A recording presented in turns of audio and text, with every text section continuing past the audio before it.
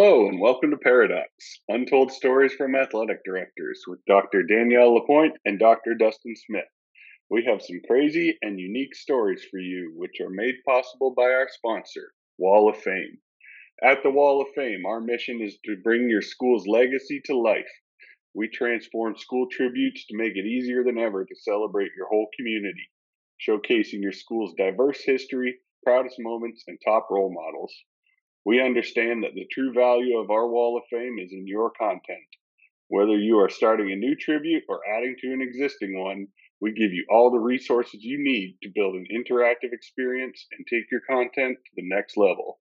Speaking of next level, let's check in to see what Danielle and Dustin have for us today. Hello, we're back with another episode. This week we have Troy Urdahl. How are you doing today, Troy? I'm fantastic. Really good. Thanks for having me on.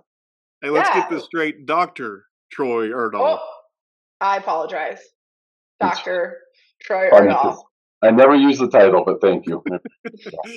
I should know better, right? We should know better. I should know better. I deeply apologize for that. So Dr. Troy Urdahl is with us today, recording on his, kids are off holiday, maybe.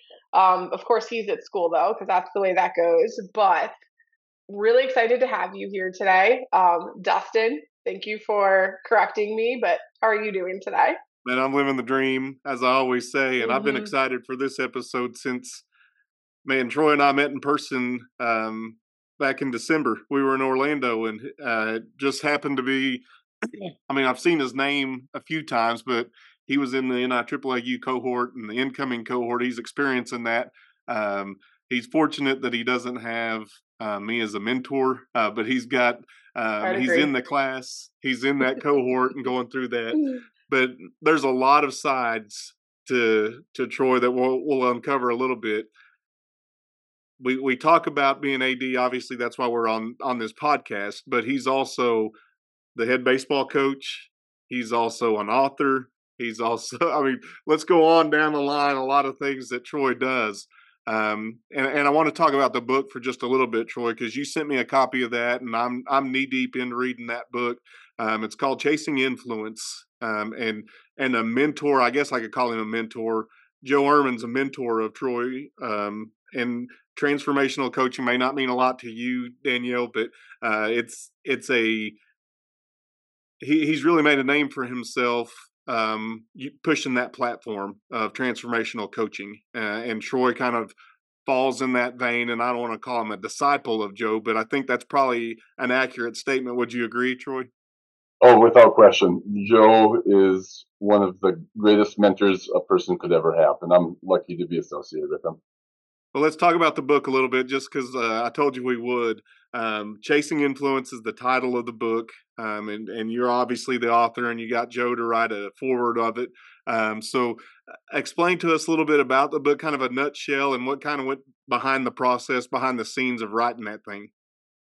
Yeah, it's a book that anyone who wants to positively influence the life of another person, that's the target audience. And so if you're about having a positive influence on others or self, it's stories of leadership, coaching, and teamwork.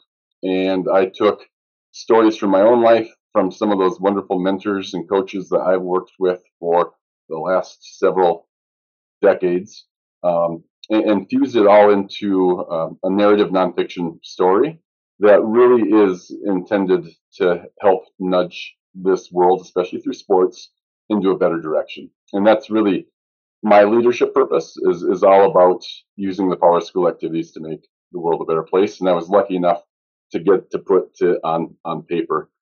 Funny enough, it all started in 2022 when I got stuck in Mexico with COVID. And I took advantage of the opportunity to take that week where I was in isolation in a hotel room in Mexico, to take a bad situation and make it better. And so that week I fleshed out the idea for writing a book and what it could look like. I spent the next year writing that book. I enjoyed every minute of writing it. Never had writer's block a single day. Every day I got the time to work on it.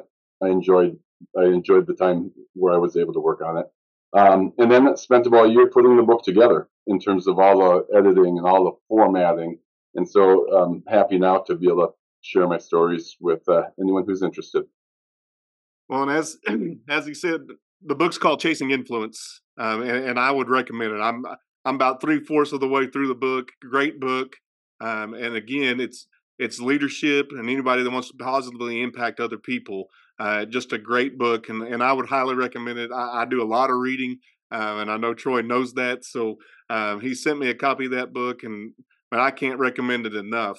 So if you've got a chance, and as AD's listening to this, you need to grab that book, get a copy of it. You can get it on Amazon. You can get it an Audible version of it if you want to.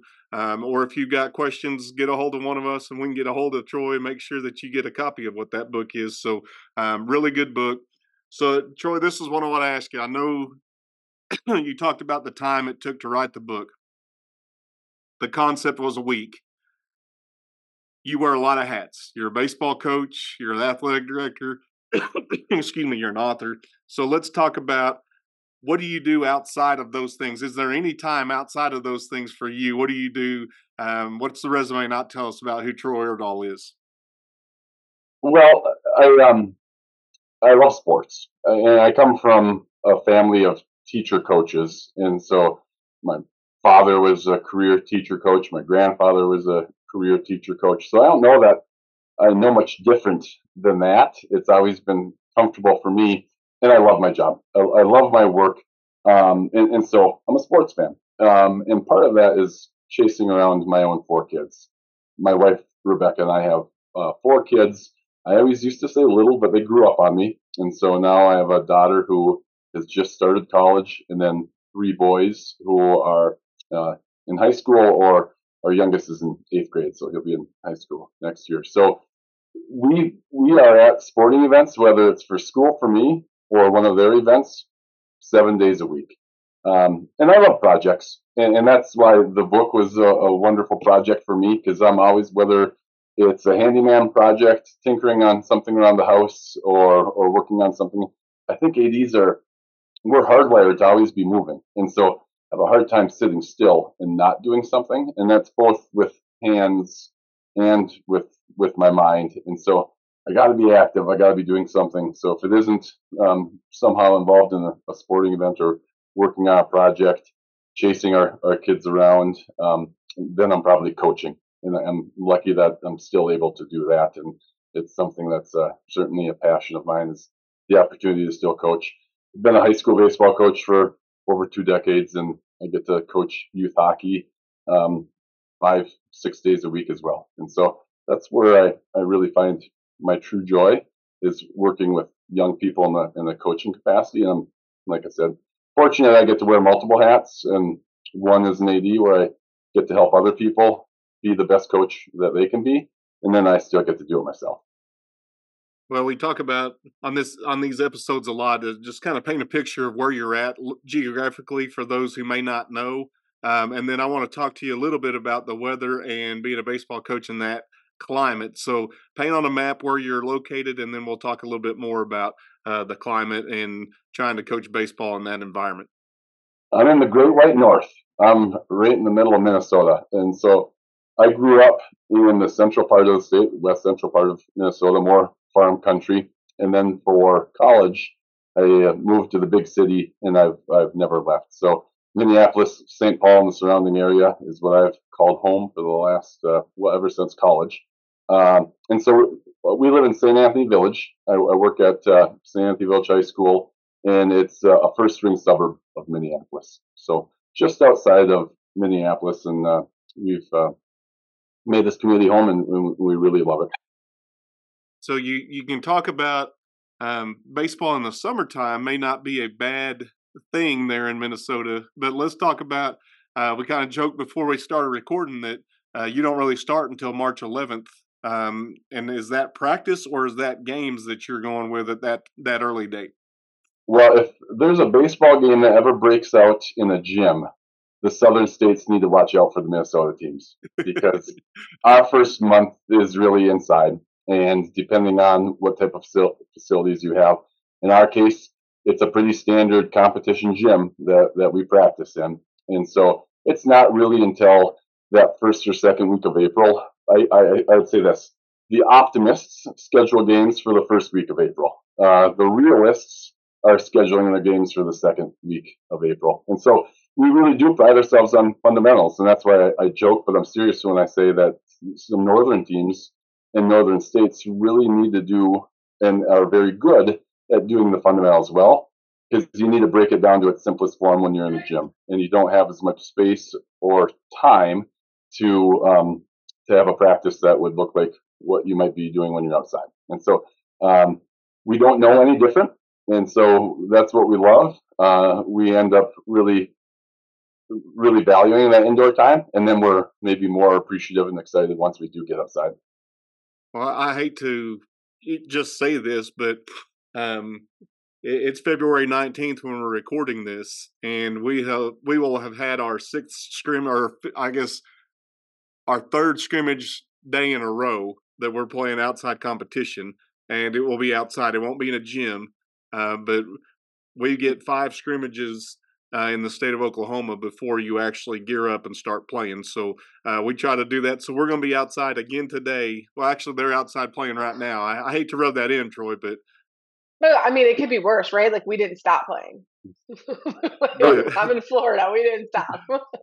We fool ourselves into telling everyone else how lucky we are that we have 4 distinctive seasons.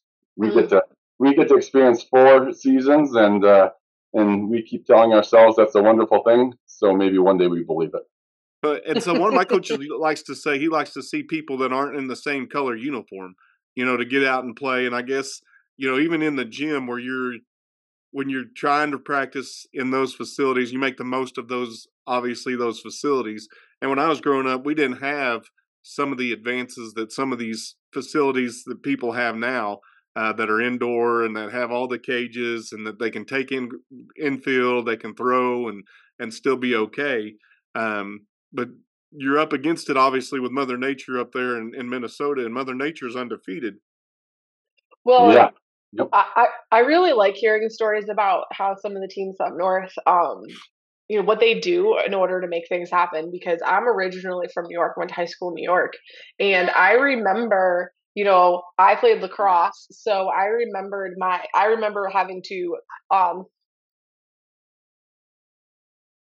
yeah, we'll have, sorry. I remember having to shovel the parking lot and the field, right? And the baseball team was doing the exact same thing. You're right. We're practicing. It is hard to play lacrosse in a gym because those balls come hard off that floor and the bleachers if you miss something. So, and baseball is really no different. So I take my hats off to all of the teams who compete and figure out how to compete against Mother Nature, because I think it's a whole nother level of dedication that we don't have to worry about down here in the southern states. That's for sure.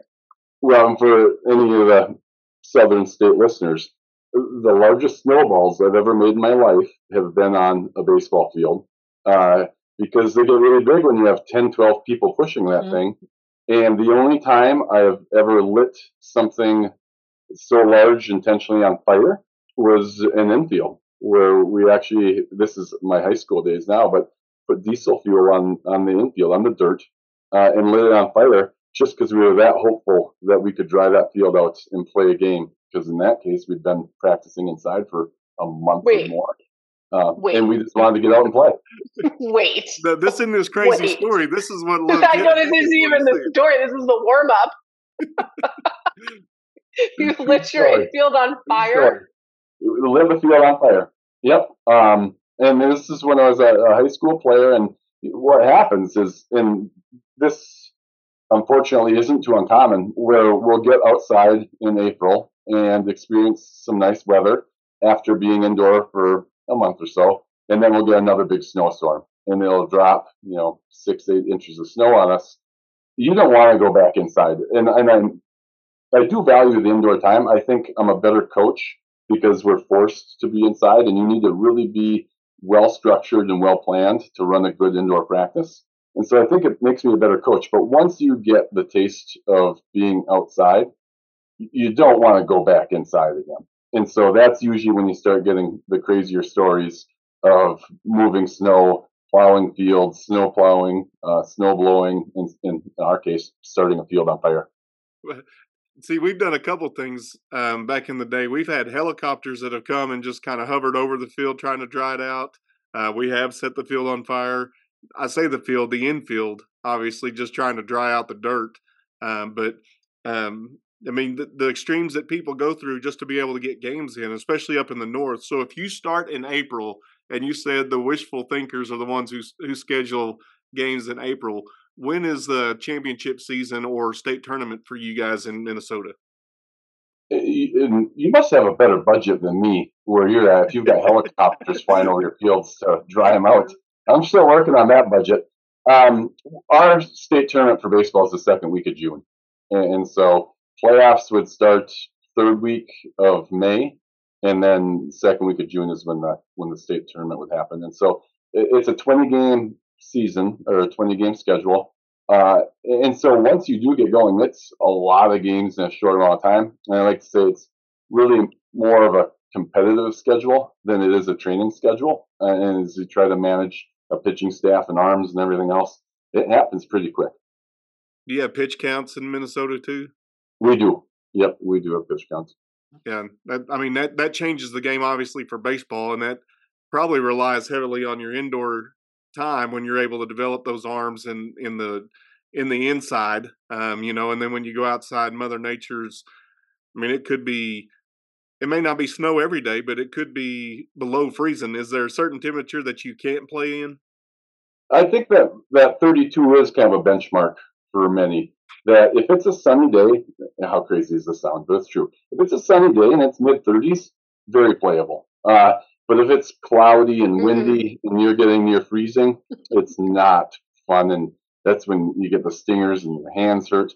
But you're absolutely right about the indoor part. That's part of it. Is you can really develop pitchers and start building up arm strength. So when you get outside, the arms are ready. Versus if you're outside right away, kids just want to go and start whipping it, and that's where sometimes they push it a little too soon, a little too early. But having the pitch count means you need to have more pitchers. You need to have more arms available and ready without question. When you think about it, even pitching inside when those days, and I say inside the zone, whenever those days are cold, you're trying to saw off the hands because you know that's going to sting when they hit the ball. If they get it right off the handle, then you know that's going to be painful for that batter. So you pitch inside, obviously, intentionally, not trying to hit anybody, just trying to make them swing and hit with just off the handle of the bat. Well, and the effectiveness goes well beyond that at bat. I mean, you probably gotten out on that at bat if you saw it someone off, but they don't want to swing at that pitch ever again. I mean, it's going to take them a long time until they start attacking that ball again if they get a stinger when it's freezing and get that ball right off the handle. I played baseball growing up, and that is one of the things I very distinctly remember when it got cold and you hit the ball. Like, it hurts so bad in your hands. It's just, I remember exactly how it feels, and I don't miss it at all. Yeah, that's a feeling you don't forget, for sure. Well, how in the world do you balance being the head baseball coach and the athletic director at the same time? I mean, we've had some people on here that have had multiple duties. One guy's the girls basketball coach, the assigner for his basketball officials or every official for their league, and an athletic director. So how do you manage being the AD and the head baseball coach? I think there's two parts to it. One is that it would be harder for me to coach in the fall and the winter than it would be in the spring. Spring is certainly busy. We have a lot going on in the spring still, but less that involves ticketed events. And so we have fewer game workers and fewer ticketed events in the springtime than we would in the fall and the winter. So that makes me more available. And then second, I get to work with some wonderful, awesome people. And those fantastic people help make it possible where I'm able to still coach in the spring. I'd also say it makes me a lot better AD. It keeps me in the trenches and it keeps me grounded to what it means to be a coach in 2024. I think sometimes in education, and this is a hazard we all face, I think sometimes we get philosophical about the perfect world and what that looks like. And sometimes we forget what it looks like and feels like to still be in the classroom or to still be coaching and to still have, we can make it sound nice, but it allows me to stay closer to what it feels like to be coaching in 2024, coaching today's athlete, working with today's parents, all the management and organizational responsibilities that goes with it. I know what it feels like. And so I think that's one of the biggest benefits. I love that it keeps me connected to student athletes, to kids. When I was a classroom teacher, I got to see, 100 plus kids every day and form and build that relationship. Now we have 50 baseball players in the program where I really get to know them well, and helps me relate better with today's student athlete, which I think makes me a better AD in the end. Now, baseball coaches historically have been really known for their antics, arguing a call, getting behind on an umpire, or chirping at an umpire. Is there ever a time where you just want to be like, man, I don't want to wear this AD hat. I want to be just the baseball coach and be able to chirp a little bit of at the home plate blue, or they obviously missed a call. But then you got to go back and say, man, I'm also an author of a transformational coaching book, and I'm also the athletic director. So how far can I really push this and still be an example for kids? Yeah, I think I'm a very Scandinavian, and so what you see is what you get. But I'm still very competitive. I'm still very competitive, and so get me in a competitive environment, and I want our team and kids to do as well as any other coach would want for their team. I think I've probably only embarrassed myself a couple of times. I think my track record probably, this will be my 23rd or 24th year as a head coach. I've done a number of dumb things along the way, and I'm sure I've got lots of athletes that could attest to some of the dumb things I've done along the way. But in terms of standing out, I'm thankful that it's probably only on a finger or two where I look back and just think, oh, what was I doing, or what was I thinking? And probably more when I was younger. And I think that's a pretty natural progression for a lot. And as I was saying before, just for me, coaching and going through that progression helps me to be a little more relatable with some of our coaches, especially new hires, earlier coaches, and help mentoring them and understanding as we do develop and transform into a mindset of, I think a lot of early coaches, and hopefully I wasn't too bad on this, it's been a long time, but early on the coaching is about the coach and, in some way they're proving themselves. And then as we start to figure out what this is all about, it becomes about others. And I think I found that pretty early in my career, but early on, I'm sure I have, and that's probably one of the best things of coaching is the relationships you build with your athletes that last forever after. And I'm thankful for that. That's really one of the neatest parts of coaching is seeing those guys coming back. I'm sure those guys would have some fantastic stories too. Well, you also know that there's a shortage of officials, no matter where you're at, and no matter the sport. So you got a different lens, obviously, to look through as the athletic director, trying to say, hey, I understand that games don't happen if we don't have officials. So if I lose my absolute mind on these guys, and you see it in the big leagues, and they can make a show of it, and it leads off Sports Center or whatever it may be. But at our level, the purity still of the game is important, and just having those officials to be able to have a game is important. And I don't think I have yet to meet an official that was intentionally sabotaging any team.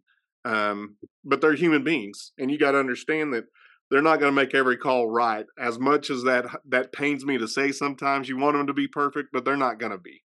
And you just took really true. My talking points are they're human, and so they're going to make mistakes. Like I make mistakes as a coach. Our athletes make mistakes all the time, and it's okay because we're all human. Our officials and our umpires, they're going to make mistakes because they're human. But like you said, I haven't met one yet that tried to or wanted to or intentionally did, purposefully did. The other part is they are high school umpires and they're high school officials. And we get some really, really good ones. But, I mean, we got to remember what level we're at. We're not talking professional umpires. And look, it's not their full-time job. Yeah, and you even see in Major League Baseball mistakes. A number of mistakes are made each day. Now, they're incredible in terms of their accuracy, how good they really are. But if you look at how many mistakes they actually make, it don't really make sense. We're going to get more than that in a high school game. Right. I just went to a Savannah Bananas baseball game and the umps made mistakes. Crowd got to call them out on it. That may be scripted there. Yeah. I was going to say they're probably distracted by it. Well, it doesn't count. It's like the Harlem Globetrotters of baseball is what that is. It was a good show, I'll tell you that. Yeah. They can do some impressive things. They're phenomenal athletes. Yeah, because not only can they dance really well or do a backflip, the next thing you know, they're throwing a 92-mile fastball. I mean, yeah. You know, honestly, one of my favorite things, though, was the home plate ump. He was amazing. He danced his way through that whole game and was just so comical, but also like very serious and took his job seriously. He was awesome. I very much kudos to that guy. Frank Drebin from Naked Gun, if you remember that.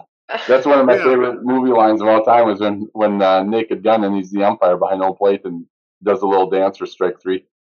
Now, Troy, here's my question. You see, and you've known high school baseball and those kids for a long time, but seeing those guys do a backflip and catch the ball, for some of those kids that you got even now, it's hard for them to just play throw, let alone catch. I mean, you don't know where they're gonna throw it to, but you see these guys doing backflips and catching the ball. It's tremendous athleticism that those guys have. Yeah, the old adage that we're playing catch, not fetch, right? We're working on back to the fundamentals. It's getting the ball in the glove, let alone a backflip and then catching the ball. They really are next level athletes.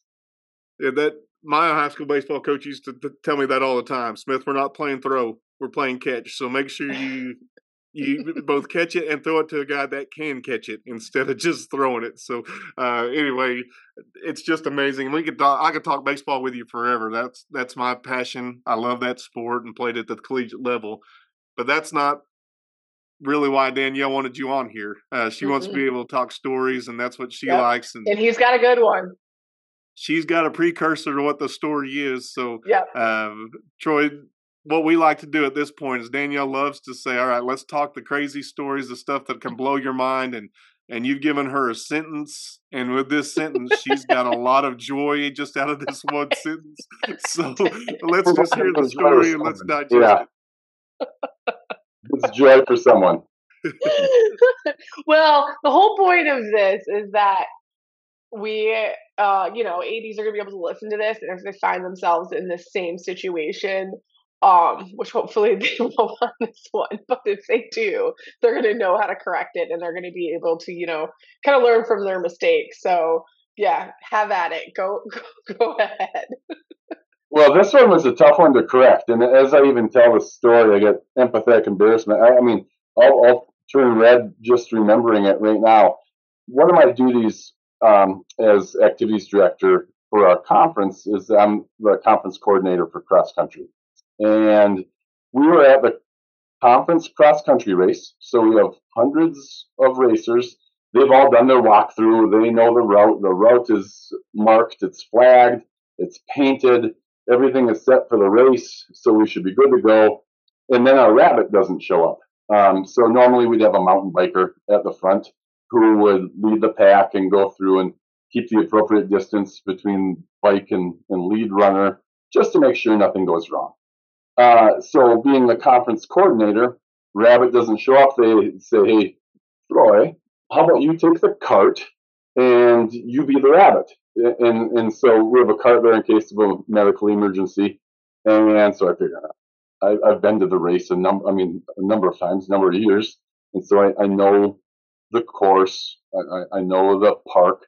And so I hop in the cart, and it's the boys' race to start. And so off we go. I have an assistant coach next to me just in case, for whatever reason, to keep an eye on the runners behind, if there's anything I need to know. And we get to, it's like a double loop course, and also like a snowman, if you can imagine, or a figure eight, almost like a figure eight. And we get to the first turn, and I'm supposed to go straight, and I turned. I took a turn, and I took the entire race down the wrong path. The entire conference championship race is now running in the wrong order, and I can't, there's no fixing it. Like, I can't do a U-turn and go back and turn the other way. The runners would be running into each other. And so the lead runner is kind of like waving his hands like, no, no, no. And the coach next to me is poking me like, he says we're going the wrong way. And I bet I was ghost white at that moment. And so now I'm just kind of silently driving the wrong direction. And I turned the corner to get to one of the, I think it was the 2 mile check. And I got to the 2 mile check in like half the time, right? Because I cut it in half. And so one of the coaches is looking down at a stopwatch. He looks up at me, and I can just tell he's got, I mean, that's almost a look of disdain. It's not even confusion. And he looks down again, and he looks back up at me. And I just said, did I take a wrong turn? And he gave me the most disappointed yes shake of the like nod of the head that I've ever had before. Like, you just took a wrong turn, and you now have this cross-country race going totally off path. Now, in the end, the coach next to me was able to call another coach, and thankfully he had a phone and he called, and we were able to determine if I continued doing what I was doing. Remember, I said I was almost like a figure eight or a snowman. If I went up the hill, and then on lap 2, round 2, if I didn't make the turn, and if I kept going all the way around, that we'd get the race back to near perfection in terms of distance. It might have been off just a touch. But I've never been so scared in my life that I absolutely destroyed the conference cross country race. Like, it was probably about 4 or 5 minutes of the most horror. It took me a while to get my heart back to where it should be. And the coolest part of it all, and kind of one of the takeaways, is that the grace I got from the runners and from the other coaches was really quite incredible. So it's a good story now, but right now I'm beat red just recounting it in my own mind. I mean, really, our job as leaders is to lead people down the right path, and here I am leading hundreds of people down literally the wrong path. So that was probably the worst 10, 15 minutes of my AD career right there. Well, I mean, the best part of it is, well, there's several best parts, and I'm going to have some questions that I want to phrase. So many questions I have too. So you go down the wrong path. Well, first of all, let's go back to them saying, hey, Troy, why don't you jump in the cart and be the rabbit? Was there any part of you that said, you know what, I probably shouldn't do that? This will only make it sound worse for me, Dustin. The course isn't that complicated. It's not that hard. Like, it's really not that tricky. There's one turn, and I took it early. That's about what it is. Yeah. And it's not like you could throw it in reverse and say, all right, let's go back this way. There's no beeper on that cart. They all followed you, right? Even the kids who knew the course, they followed you. And that was remarkable, too. And that, in hindsight, was, I mean, so lucky. Because had it not, we would have runners on 2 different courses at the same time. And that was like a legit fear, is that we were going to have runners on 2 different courses at the same time and then like oddly converging for the final stretch. That lead runner decided, the lead runners, that little group, decided that they were going to take the left and go with me. And then everyone else did a big game of follow the leader. And they could have kept going straight, and then, who knows, the people behind might have taken the turn, but they followed. Yep. Well, and just think about how trusting those kids are, because here's the official rabbit, the person setting the pace, the showing us the path. There's so many life lessons in this whole little scenario, and these kids just followed willingly and trustingly, saying, okay, this is the way we're going. Even though they knew it was wrong, they were waving and trying to fix it, but they stayed on the path because that's the way that they were led to go. So kudos to the kids for staying on the path and just trusting the process, as they say, but for them to follow and just keep running, even though they knew it was wrong. Yeah, they were probably just like, all right, the adult in the cart, he's got to know what he's talking about. Like, all right, here we go. We're turning left. We're taking You've already said that, in the beginning, that you've worked with some amazing people, and I think this is the greatest story of those amazing people, because you called somebody And somebody figured out very quickly that it was okay to continue to do what you're doing and how to fix this and make this okay, right? So I mean that is in itself very impressive, because I can't. Oh man, I'm putting myself in your shoes, because I feel like our cross country course was off campus. So if I was asked to do what you were asked to do, I feel like I would have the possibility of doing the same thing, right? Because it's not an on campus, facility that I had. So I oh man, I don't even like thinking about it. Well, you're absolutely right, Danielle, because one of the life lessons, we like to think that through pressure and stress in sports and athletics, that we're able to more calmly process a difficult moment. And normally I'd say it's very true of me, of even in stressful moments, even in pressure-packed moments, that I'm hopefully able to maintain a level head about me to make a rational, good decision. I was locked up on this one. It got me to another level of, oh my goodness. And it did take the calmer head to prevail. It took the other coach calling another coach who was able to think through and say, and look at a map and say, all right, if you do this, we're going to be okay. I don't know if I was going to get there on my own. I was probably going to be driving laps all night long at the pace we were going.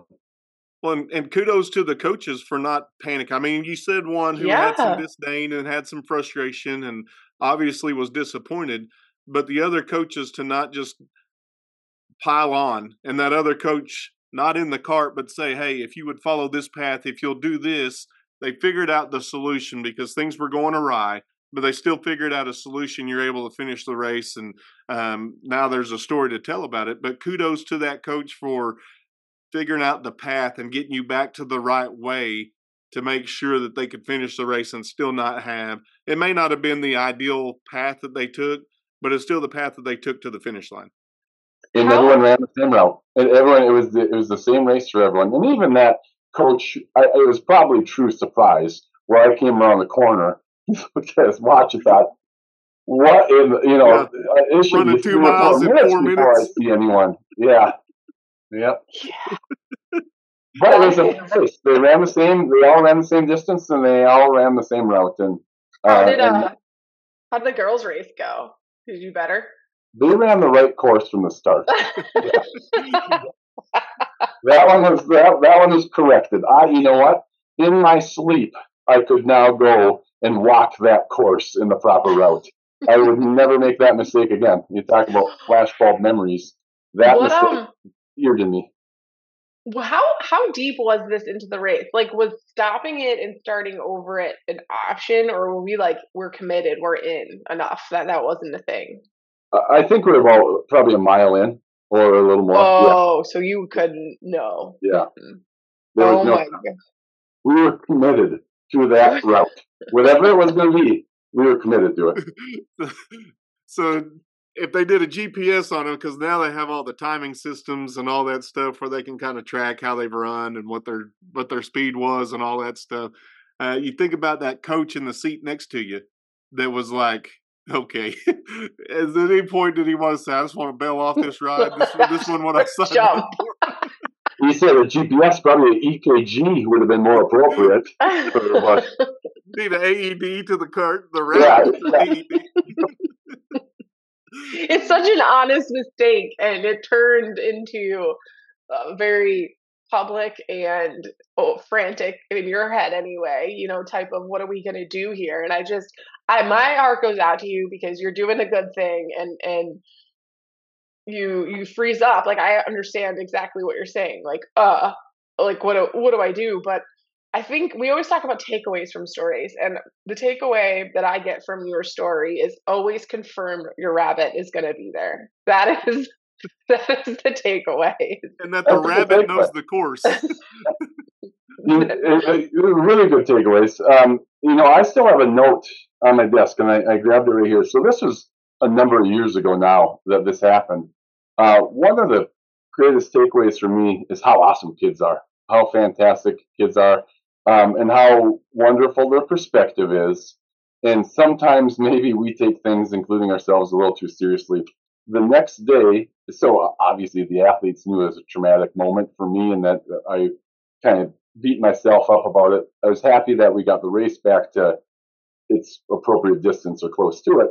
The next day, one of my bad habits. I'm better. I don't have as many Mountain Dews now as I used to have, but I'm a sucker for a Mountain Dew.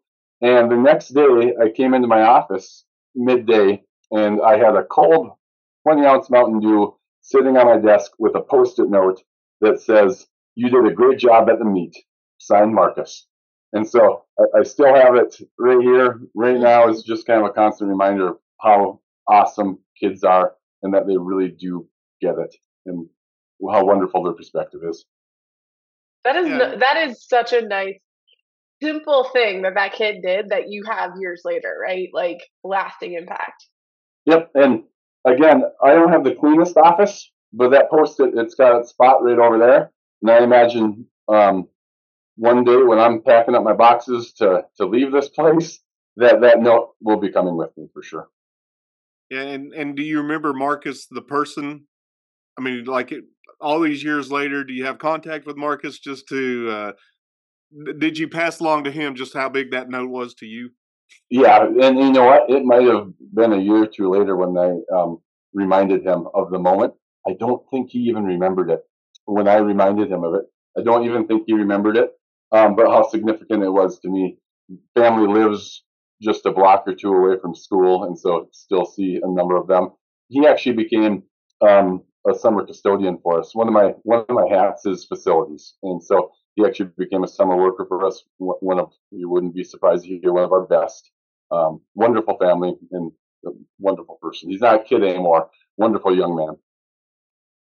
I mean, just think of all the positives now that come from that situation. I mean, you think about resilience of kids. You think about just how cool kids really are, and really how simple they are, because they were trusting, said, "Hey, this happens," but then they were forgiving to say, "Hey, we went the wrong way. We still finished the race." Everybody, as you said earlier, everybody ran the same race.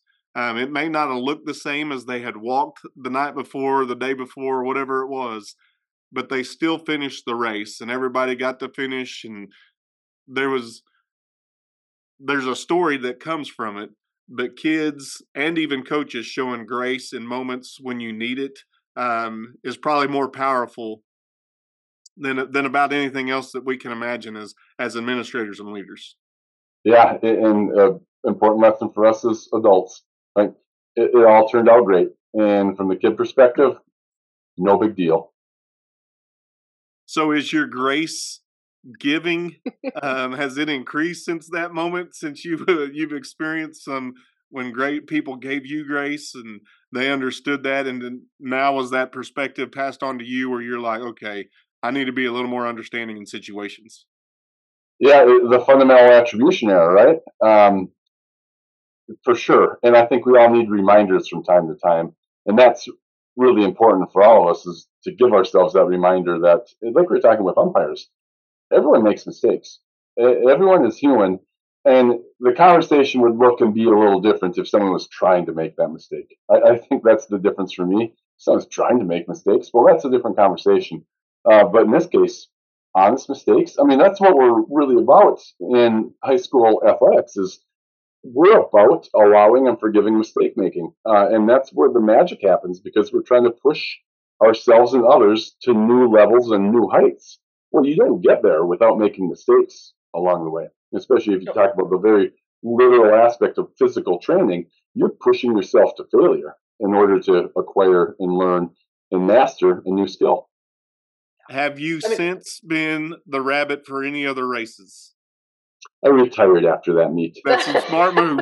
I retired after that meet, and at the pre-race meeting, it's very clear that anyone else is invited to drive the cart if the mountain biker doesn't show. But thankfully, that has not been an issue. But I'm happily retired from being the rabbit.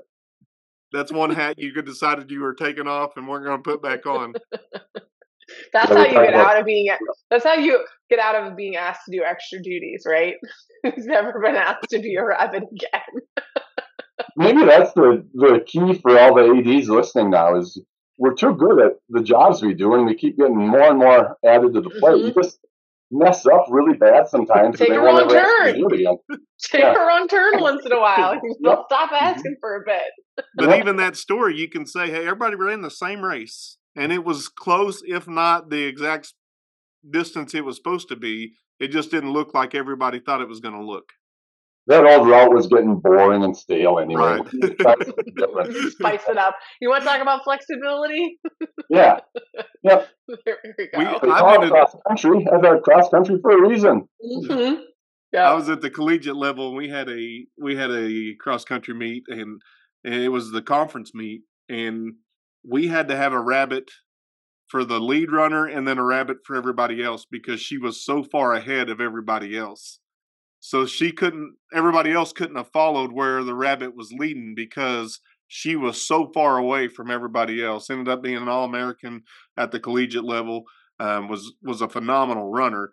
But maybe the rabbit is something you take for granted, that somebody's just going to be out there leading the pack. And unless it's Troy Urdahl, maybe it's going to go the right direction. Troy definitely takes that rabbit for granted, but not anymore. Your takeaways keep on coming. Don't take the rabbit for granted. Yep. Appreciate your rabbit. Man, you have been such a good sport because I think that this is a valuable story for ADs to hear, whether they make this exact same mistake as a rabbit or they just make a different mistake with a different sport. I think it's a really valuable story, but you also have been amazing at letting us laugh at this because this is comical. As AD brains sit there and think of this. I immediately tense up even thinking about it. So thank you for being such a good sport where we can, laugh with you and also figure out how to take some takeaways from it. Because there is a great metaphor to it, right? And all of us probably know this feeling along the way. And I mentioned earlier, as leaders, we try to get people to go the right way, but every now and then we'll pull people accidentally, good intentions, but we might pull people the wrong direction. And there's really an important end to it of owning it, of just kind of taking responsibility, owning it, and in some cases, even, I'm sorry, I messed up here, and taking responsibility for that. I think that's where authenticity and vulnerability show what type of a leader you are, even if you made a mistake. Let me ask this: was this race prior to the pandemic? It was. Yeah. Okay. It was actually just before the pandemic. And I think about how parents have gone to the far end of the extreme in some of these scenarios. Mm-hmm. So I remember when COVID happened, and we got back to play, and parents, for a brief amount of time, were so thankful that we were just playing.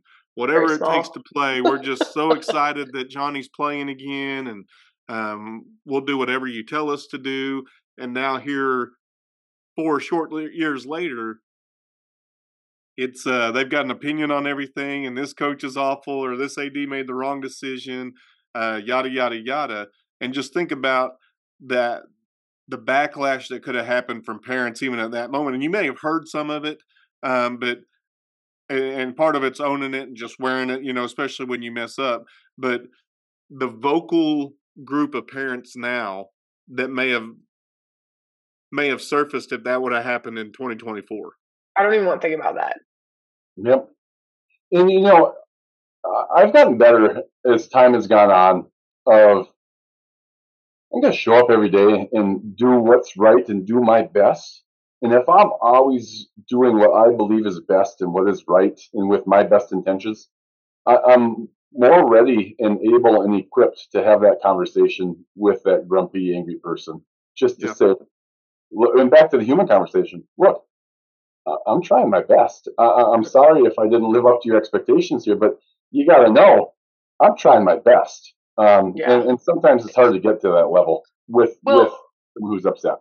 Well, and I also think too, you highlighting this whole story is that ADs are sometimes asked to do things at events that are outside of their comfort zone. Maybe that's not the sport they're most comfortable with. Maybe that's the sport they know the least about or the most about, right? And I think you're just asked to do these things and acquire these new skills all the time.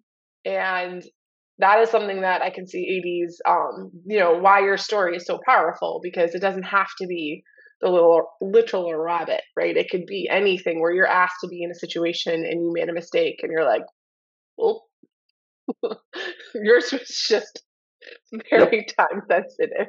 Very public. Very, very, right. very time sensitive. So let me ask you this, Troy. Going back to your book title, did you ever think of calling it Chasing the Rabbit? Bad idea. I'm sorry for Dustin. I apologize. I share, I mentioned before, sharing stories from my own life. I share a version of that story in the book. I mean, it's seared within me. And so I do use it, and I use it in a section talking about making mistakes and failure and how significant and important it is. But I didn't know that chasing the rabbit would really have the same effect that chasing influence might. Right. So it was on the drawing board, but that one got well. I mean, you even think about it. You being the rabbit, and just those runners chasing you, chasing the finish line. I mean, there's so many parallels to the book. There's so many parallels to life.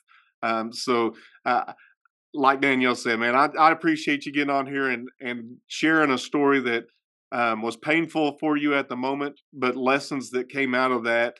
And I believe you said the kid's name is Marcus.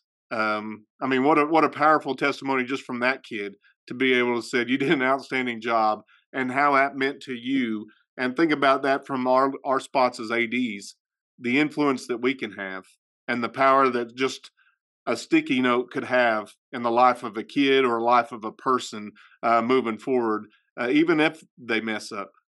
And we try to encourage people to fail forward and don't fail and don't get back up, but keep on going. And so the life lessons that could come from that. So I appreciate you taking the time to jump on here, your willingness to do so when we talked back in December, and then the gift that you've given me in the book and the opportunity I've had to read that. Thank you for your contribution to our sport, being baseball, to our profession, being athletic directors, and also just impacting people. I appreciate what you've done for us, Troy. I appreciate the kind words and opportunity to connect with you. I should probably be thanking you, though, for the free therapy session. This was this is good for me. Thank you. No, I really do. This was awesome, and man, I needed that good laugh. that was just how graceful you were even explaining it. My heart goes out to you and back in a couple of years ago. But thank you so much for sharing this story. I really do think it will be beneficial for ADs everywhere, either in a day they need to laugh or when they, make a similar mistake. So thank you so much for being on here today and, sharing with us. This has been fun. Thank you. That wraps up this episode. Thank you for listening, and thank you to our sponsor, Wall of Fame, who excels at telling your school stories and supports us in telling ours. Check out the description of this episode for a link to receive a discount on all Wall of Fame products. We are looking forward to the next story and hope you are too.